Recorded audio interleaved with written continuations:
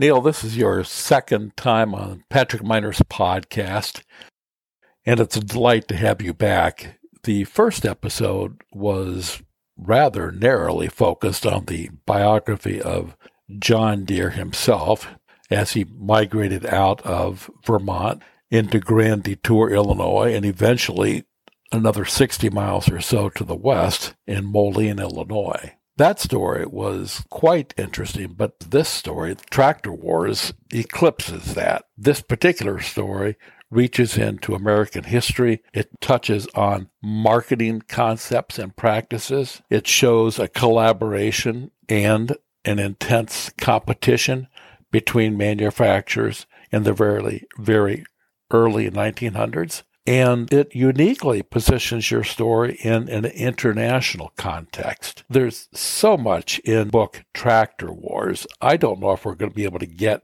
a satisfactory discussion of it here in this episode. If we don't, perhaps you'll be kind enough to finish up with a future episode. Yeah, I think we're going to scratch the surface here a little bit. And you're right. Context is so important in any story. And I think this book, for me at least, it's familiar. Like, names are familiar. World events are familiar. World War I, countries going through, the Spanish flu, a global pandemic. There's a depression in the 1920s, which is often overlooked because we focus on the Great Depression. But all those things are going on, and American business and industry is really growing up during this period in time. And so that's just the context around the story of the Tractor Wars. Incidentally, and not at all important to your story, I do want to make one remark, and that is regarding the naming of the so-called Spanish flu. Apparently started at Fort Riley, a U.S. Army fort in the state of Kansas, and our troops, in fact, spread it. And I think it became known as the Spanish flu because Spain was the first country to publicly announce that it had the flu amongst its population. Yeah, one of those outcomes of World War I think that's where kind of some of the origins were traced, was American soldiers coming back. And it also touched, again, Tractor Wars is about the advent, the Spanish flu. It's one of those outcomes from World War I. You've got people traveling around the world, being exposed to different things, including germs. And in the United States, that actually impacts the Tractor Wars a little bit because you had horses that were catching diseases. You end up with a section of the book where some questions are: why did Henry Ford refuse to build the implements? Why was John Deere not in the first wave of the tractor manufacturers? What drove the design of Farmall and other large, as you said, contextual themes? I think it'd be important to discuss those a little bit, and then I'd like to discuss the personality of the decision makers.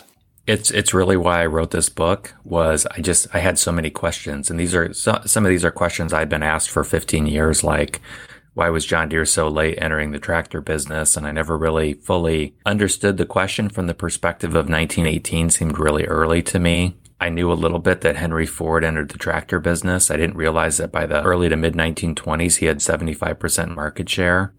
I didn't know that he refused to build implements because he didn't think that there was any profit in building implements. And his goal, of course, was scale, similar to the Model T, where you're building on the assembly line. He was the same for tractors. So he just had a different perspective to the business. And these are some of the questions I tried to answer. It's also what drove everything going on behind the scenes, like Henry Ford's relationship with several engineers at John Deere, because he wanted John Deere to build a plow specifically for his Fordson tractor. So you have these conversations and discussions between all these people. And that's what really drew me into the story. From a John Deere perspective, just understanding that the first John Deere tractor wasn't made available until 1918, but research and development started in 1912, and it took that long for Deere to determine the right size of tractor, the type of customer that might buy a tractor, how to establish and set up a repair network and a dealer network, so all the infrastructure that you need to sell a tractor. So it's a lot more complex than we're going to build a tractor and sell a tractor, and that was complex enough as it was. Deere, of course, personally is not part of this story, and it is a Mr. Yeah, William Butterworth. Now, he seems to share some of the Deere characteristic of committing himself to a relationship with dealers and farmers that is extremely intimate. That same commitment doesn't seem evident with the other competitors. Each had a unique perspective, and I do think that during this period, Deere did share that with International Harvester. Harvester was just such a larger company. They were 10 times the size of John Deere at the turn of the 20th century. But William Butterworth, grandson, though he still had a family connection, he was Charles Deere's son-in-law, and he was doing something very difficult, which he was acquiring a number of companies, expanding beneath from about 1910 to 1912, and also went into the harvesting business, building harvesting equipment, grain binders, corn binders, eventually combines, to directly compete with international. William Butterworth was essentially building a new business in the 20th century. Deere was acquiring a number of companies, trying to create what they called a full line, which is we're going to build everything that you need to operate your farm, and began to directly compete with International Harvester with harvesting equipment for the first time. So you're kind of taking on the big player. Neil, you mentioned the fact that Deere was acquiring a lot of different companies. I think that it's an important feature of this story for you to point out just how many companies were at one time, let's say 1910, actually competitors to Deere, to Ford, to International Harvester, to all these companies. How many companies were there that were competitors? There were hundreds and hundreds of companies competing in the farm equipment space. And starting in 1912, over a 2-year period, Deere made nearly a dozen acquisitions to supplement lines, to develop new product lines, things like manure spreaders, corn shellers, building the John Deere Harvester Works in 1912 to build grain binders and corn binders to compete with International Harvester for the first time. All of those products, though, are what we're going to call implements rather than tractors. Right. Basically, you need something to pull most of these implements or another machine to run these machines. And really, why I call this the birth of modern agriculture is this is the advent of what they called mechanized farming or power farming. So now instead of horsepower, you're actually using mechanical power. You've got an internal combustion engine running your machines. Okay, now as I read the book, I thought of Aesop's fable regarding the tortoise and the hare. Perhaps not correctly, but I so often thought that Deere was plodding along with a philosophical commitment to a certain marketing relationship that wasn't apparent with the other companies' stories. It just seemed to me that Deere was committed to the idea of making a tractor, but also committed to the idea of making the most appropriate tractor regardless of its overall appearance, its weight. It simply was a company willing to wait as a market got beyond it, with an assumption, I think, that eventually their tractor would be the answer. Yeah, I think you're absolutely right with that. And when I started working on this book, I didn't know if Deere was going to be part of it, which is a strange thing to say for someone who's worked at John Deere for 20 years. But Deere's approach was to figure out what the market was going to be. Tractors up to this point were large steam engines starting to make the transition to these large, what they called prairie tractors, 60 horsepower plus. They weigh 8 or 10,000, 20,000 pounds. But the average farm size in the United States is 50 to 100 to 150 acres. They're small farms. And Deere wasn't quite sure what the market was going to be. And there were only 2,000 tractors sold in 1907, 1908. So it wasn't a huge business yet. And Deere was trying to figure out the best way to enter this market and determine if it had staying power or not. One thing I didn't realize was the small acreage of the typical farmer. Now, certainly something happened where the farms grew exponentially in size. Let's talk about that matter for a minute. In 1920, the average farm size was 150 acres. Of course, out west, you're going to have farms that are 3,000 acres, so that's going to kind of skew the averages. It also doesn't account for tillable land. So you may own 100 acres, but you're only actually farming 30 or 40 of those acres because the rest is timber. What the farm tractor is going to do is allow you to clear more land and farm more of the land you already own. Actually are ideally suited to that small Fordson tractor. Well, in October of 1908, everyone's heard of him because he introduces the Model T and gets kind of distracted by his emerging automobile empire. Takes him a while to introduce his farm tractor, but when he does, it's the right size and it's inexpensive. It's half the price of most farm tractors Ford had a remarkable strategy, and that is he didn't seem to care about profitability. He seemed to be only concerned with market share. I think that ultimately is a financial problem for him. Henry Ford saw a steam engine when he was 12. He was fascinated by it. He wanted to build a farm tractor. His own board of directors at the Ford Motor Company wouldn't let him do it because it wasn't going to be profitable. And his son Edsel later said that they lost $100 on every tractor they ever sold. So it was never profitable, but he thought it was the right thing to do. He was willing to incur the losses to gain that market share. Where he ran into trouble was as the market changed and he refused to change the Fordson tractor. That's where he really got into trouble. And I think that's the difference between Ford and his competitors, particularly Deere and International Harvester during this period. Okay, I want to go back to this consolidation of the manufacturers. It's an incredible fact that there were thousands of small companies to be making farm tractors. And eventually, is it maybe 20 years that it's not thousands of manufacturers, but maybe just a few hundred? Yeah, and so there were thousands building farm implements. There were hundreds building farm tractors specifically. And again, the numbers are tricky. There's probably 6 or 8 building farm tractors. And we mean gasoline farm tractors or kerosene, which is an alternative type of fuel in the 19-teens. By the 1920s, there's over 160 farm tractor manufacturers. And a decade later, you're back to a handful. So there's this kind of huge bell curve of tractor manufacturers. There are also machine shops, specifically places like Minneapolis, where one machine shop is cutting gears and assembling tractors for maybe 12 different companies. So it's highly competitive.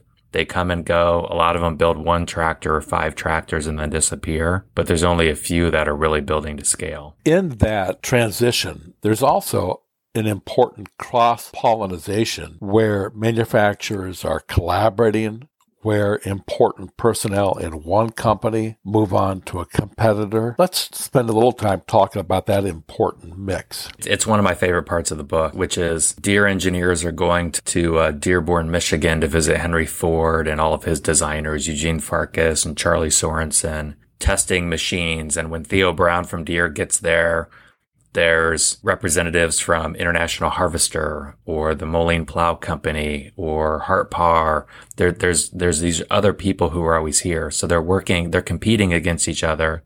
They're working behind the scenes. One of the things that has often been said to me was that Deere's tractor operation was so secretive in the 19-teens before we introduced the Waterloo Boy in 1918. And I think the book very much debunks that myth because everyone was coming to town to help them figure out their tractor solution, whether you built carburetors or engines, or if you were a wheel manufacturer, if you designed seats for automobiles, everyone had an open invitation and they were coming to town to try to solve all of these problems. So if it was a secret, it was the worst kept secret on the planet at the time. They're going to Dearborn, though. Are they going to the facility that Ford owns and operates? Are they going to a competitor's manufacturing site? They're going to visit Ford's assembly operations. Ford's running experimental farms. All of these companies have experimental farms all over the place. Deere had what they called the horseless farm, where you could only use mechanized farming techniques. And that's where they did all their testing there. International Harvester had the same thing in Hinsdale outside of Chicago. So they were visiting each other's factories. I know it's kind of a shock, but they were visiting each other's factories. They were learning, but they were also going after different markets often. And so I think that's one of the interesting perspectives here is Deere's introducing a certain type of tractor so as not to compete maybe with the Fordson or some of the International Harvester offerings. So they're offering kind of complementary lines instead of always competing directly with one another in every market. The mix of people in Dearborn reminds me of some business experience I had in the mid to late 1980s. I would go to the every other year International Machine Tool Show held at the McCormick Place in Chicago. And every year that I was there, 3 or 4 of those shows, there was a swarm of other individuals that weren't there to display anything. They were walking around with cameras and notepads, and they were taking pictures of every machine tool from every angle and making notes. Eventually, that base of knowledge is used in, let's say, Japan, where the Mazak International Tool Company forms and produces very, very good machine tool shows and lathes. So this idea of these people getting together in Dearborn in the Ford assembly area reminds me so much of that, because obviously engineers from the other companies are picking up on insights that they will later use in their competition with each other. Yeah, it's exactly true. And remember, they're trying to solve common problems, right? They're at the end of the day, they're trying to make farming operations more profitable for their customers. They're trying to increase yields, and that's what was driving a lot of this. You have a declining farm population, so you have fewer people needing to produce more food for the country and ultimately globally. So they're trying to solve for these big problems. And what they're doing is they're sharing techniques. For example, Ford sends Deere to visit his steel supplier because they're building Model T bodies out of vanadium steel, which is a stronger, lighter steel. And he says to Deere, go see how they do it, because we need stronger plows to withstand kind of the rigors of tractor work, which is different than pulling a plow with a team of horses. So you're having to kind of change production methods as well. So in that case, Ford is asking someone from Deere to go to Central Steel in Massillon, Ohio, to get insights on this new lightweight steel. Yeah, you're exactly right. And Ford's playing each other off of one another. He's got a deal with the Oliver Chilled Plow Company. They're building plows for the Fordson tractor. He's trying to get Deere playing these companies off of one another. So he's sharing certain kind of trade secrets with one, but not the other, in order to encourage that competition. Fascinating. The psychology that it seems like Ford is the principal character of stirring this pot. He is. He very much accelerated the industry. And I think that's the contribution here is, a good tractor, an inexpensive tractor. When we get into the early 1920s, when there's an agricultural recession, he drops the price of a tractor to $395. Deere's selling a Waterloo Boy for $1,200. There's a big disparity there. But he very much accelerates adoption. And, I think today about the electric vehicle industry, kind of the same thing. You've got some of these entrepreneurs who are accelerating adoption. Maybe they're not as profitable as they could be or should be. So I'll be anxious to see if they're still around in 15 or 20 years. But Ford is very much a central character in this book and really driving the industry. Okay, so we now know that the industry has consolidated, the tractor industry, in terms of the number of manufacturers. We've also touched on the important theme of how personnel from one competitor to the other work with, collaborate, and compete with another. And now I understand that Mr. Ford himself, as I said, seems to be the magician. He seems to be the one that's most active in stirring up the pot of competition and ideas. Yeah, it's absolutely right. And he makes mistakes along the way, as everyone does. And one of those is he kind of overestimates how good of a tractor he's built. He has the same problem with his automobile. He says the Model T is the perfect automobile. I'm not going to change anything. He says the same thing with the Fordson tractor. What happens is the market evolves. And for farmers, they say, well, yeah, this tractor was good for my first one, but now I need to replace it. My operations changed. Now I'm growing corn and I need a different type of machine for that operation because I want to cultivate while the corn is growing early in the season. And I need a taller machine. Or now instead of just cultivating 1 or 2 rows, I want to do 4 rows. So now I'm getting more bang for my buck, and Ford says, nope, I'm going to build the same tractor. Whereas competitors say, no, we're going to evolve the machine form. We're going to design something specifically for wheat farmers or corn farmers, or if you're growing alfalfa or oats. So you start to see more customized machine forms, and Ford begins to be left behind in the mid to late 1920s. On top of all, though, there is the influence of World War I. There is the fact that Ford is manufacturing equipment in both Ireland, and I think eventually moves from Ireland to England. And on top of that, I think the United States federal government is a big buyer and a big sharp market shaper. Can we touch on some of those things?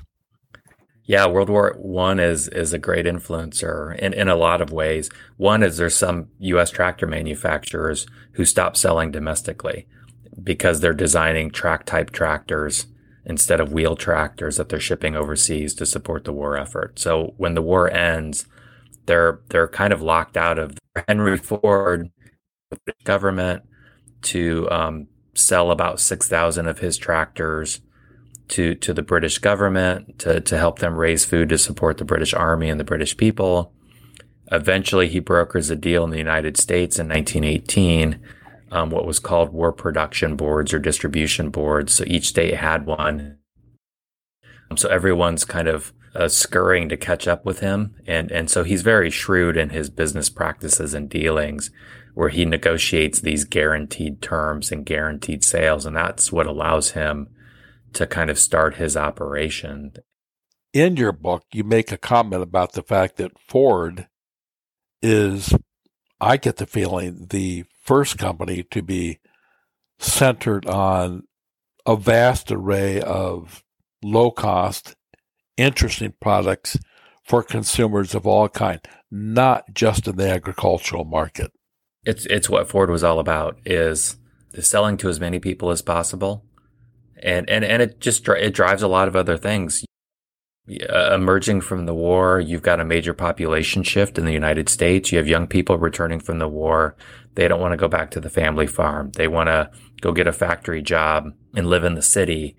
Now I've maybe got a little money in my pocket. I can buy a radio. There's electricity in the cities. I know someone with an automobile. So now I've got freedom to travel that I never had before. So all these demographic shifts are driving adoption of new technologies. There's fewer farm hands. You know, my kids have left the farm. So now I need greater productivity with fewer people. And I have to figure out a way to make all of this work. So there's an awful lot going on post World War I. With that in mind, I wonder what happened in Germany or Italy, some of the Axis powers, as relates to ag equipment development. Do you know much about that? I don't. I mean, it does impact it. It's a company like International Harvester. I mean, they've got factories in Germany. They've got factories in France. Those are shut down during the war. They've got operations in Russia. So half of their sales, and they're a $100 million company, half of that comes outside of the United States, which is kind of amazing to think about during this period. They're one of the largest companies in the United States. We are going to see, for example, in Germany, a company called Heinrich Lanz, which John Deere actually acquires in 1960. They're starting to develop some of this technology as well. Their first tractor doesn't come out until 1921. But there's similar kind of effort being made in these countries as well. But the ripple effect, I think, is some of these global operations.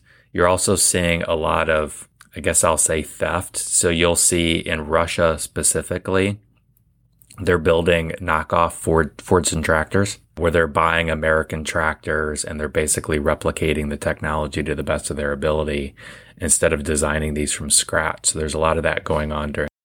And so I think there's something real important to be said about the fact that Deere just plodded along and, in fact, becomes a company. In fact, let me ask you this. Is Deere the most successful tractor company right now?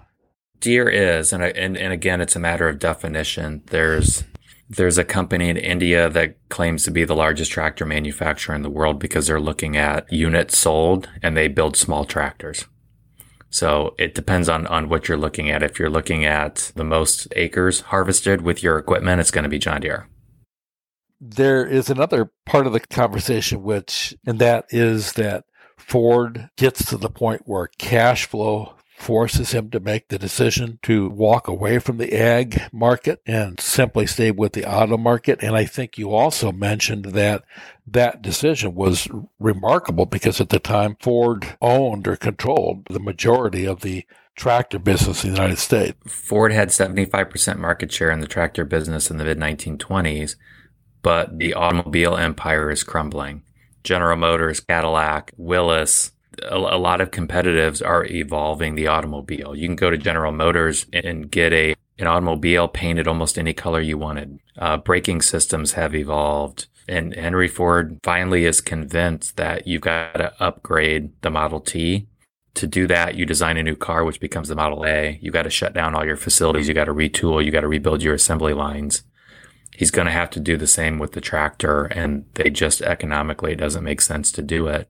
And that's really where this book wraps up, is Ford's exit, his exit from the tractor business domestically in the United States, and what that means for John Deere, for International Harvester, for some of the other competitors, leading into kind of the next major consolidation of the agricultural implement industry. Yeah, that particular part of the story, it's a fascinating conclusion to the development of the car versus the tractor, and the fact that he finally turns to the automobile and is willing to paint it a different color. He comes to realize that he has to be flexible enough to produce a car that is not only reliable and extremely low cost, but one that just has a certain flash. Yeah, and it's a cautionary tale, and you've got to listen to your customers.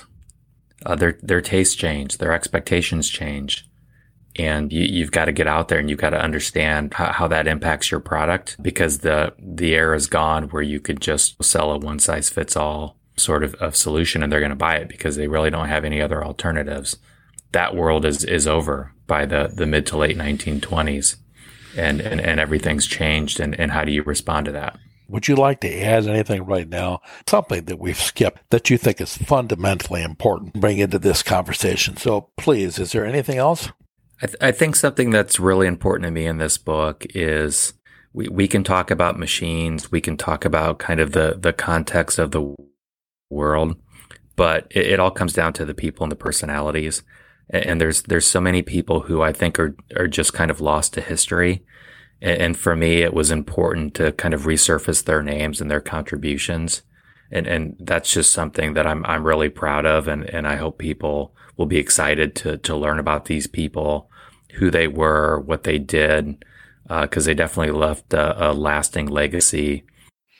You made a reference to a different kind of sales agency in your book, The Tractor Wars, and that reference was to the Sears and Roebuck catalog.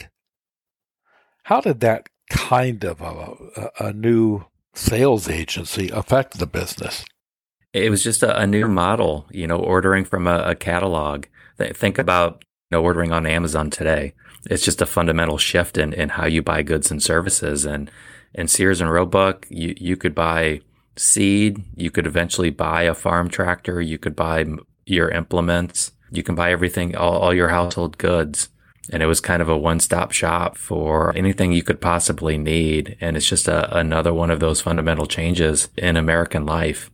And it's so fun when you look at history and you see these major kind of movements that shape the way people live, but it's also reactionary as well. And then watching everyone try to catch up and compete, I think is just really fun to see and kind of exciting because it makes a lasting impact.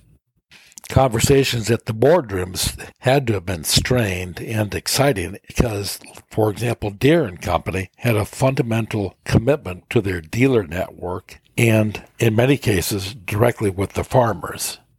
Now, they give all that up if they participate in something like the Sears and Roebuck style of marketing and sales. Has there been much that you've uncovered on that theme? probably an entirely separate podcast. And really what I loved about Deere, International Harvester, and Ford is you could not approach the business in three different ways than the three of those companies did. From a dealer network or sales network, from service and repair to machine forms to pricing, all different strategies and approaches based on your track record, your history, your relationship with your customers, and really what your company's all about. But something else that I really enjoyed learning about was all of the what ifs, all of the almost deals that happened and never happened, all of the products that were almost built but never built, decisions. For example, John Deere got together in 1921 to decide if they were going to exit the tractor business. They were going to sell it off because they didn't necessarily see a future. Imagine how different the world would be if John Deere was only in the tractor business for 3 years. There's a good chance John Deere wouldn't exist today. So you can look back at these decisions that were big decisions at the time, but when you look back 100 years later, you say, yeah, that was a pretty big decision that almost never happened. Remind us the details of your book and how our listeners buy it. I'd appreciate that. The book is Tractor Wars, John Deere, Henry Ford, International Harvester, and the Birth of Modern Agriculture. And you can find it at most bookstores, online at Amazon, Barnes & Noble, and you can buy it in hardback, ebook, or even an audiobook version if you prefer to listen. We've concluded this episode, and we'll work towards a third episode. Mr. Dahlstrom, you've got an excellent book here. You've got a big contribution, in my humble opinion, to the story of agriculture, and I'm most grateful for your willingness, your time and courtesies to be on Patrick Miner's podcast again. Thank you, and really enjoyed it. Okay, we'll sign off now, and, well, let me say what I've said many times. Test negative, be positive.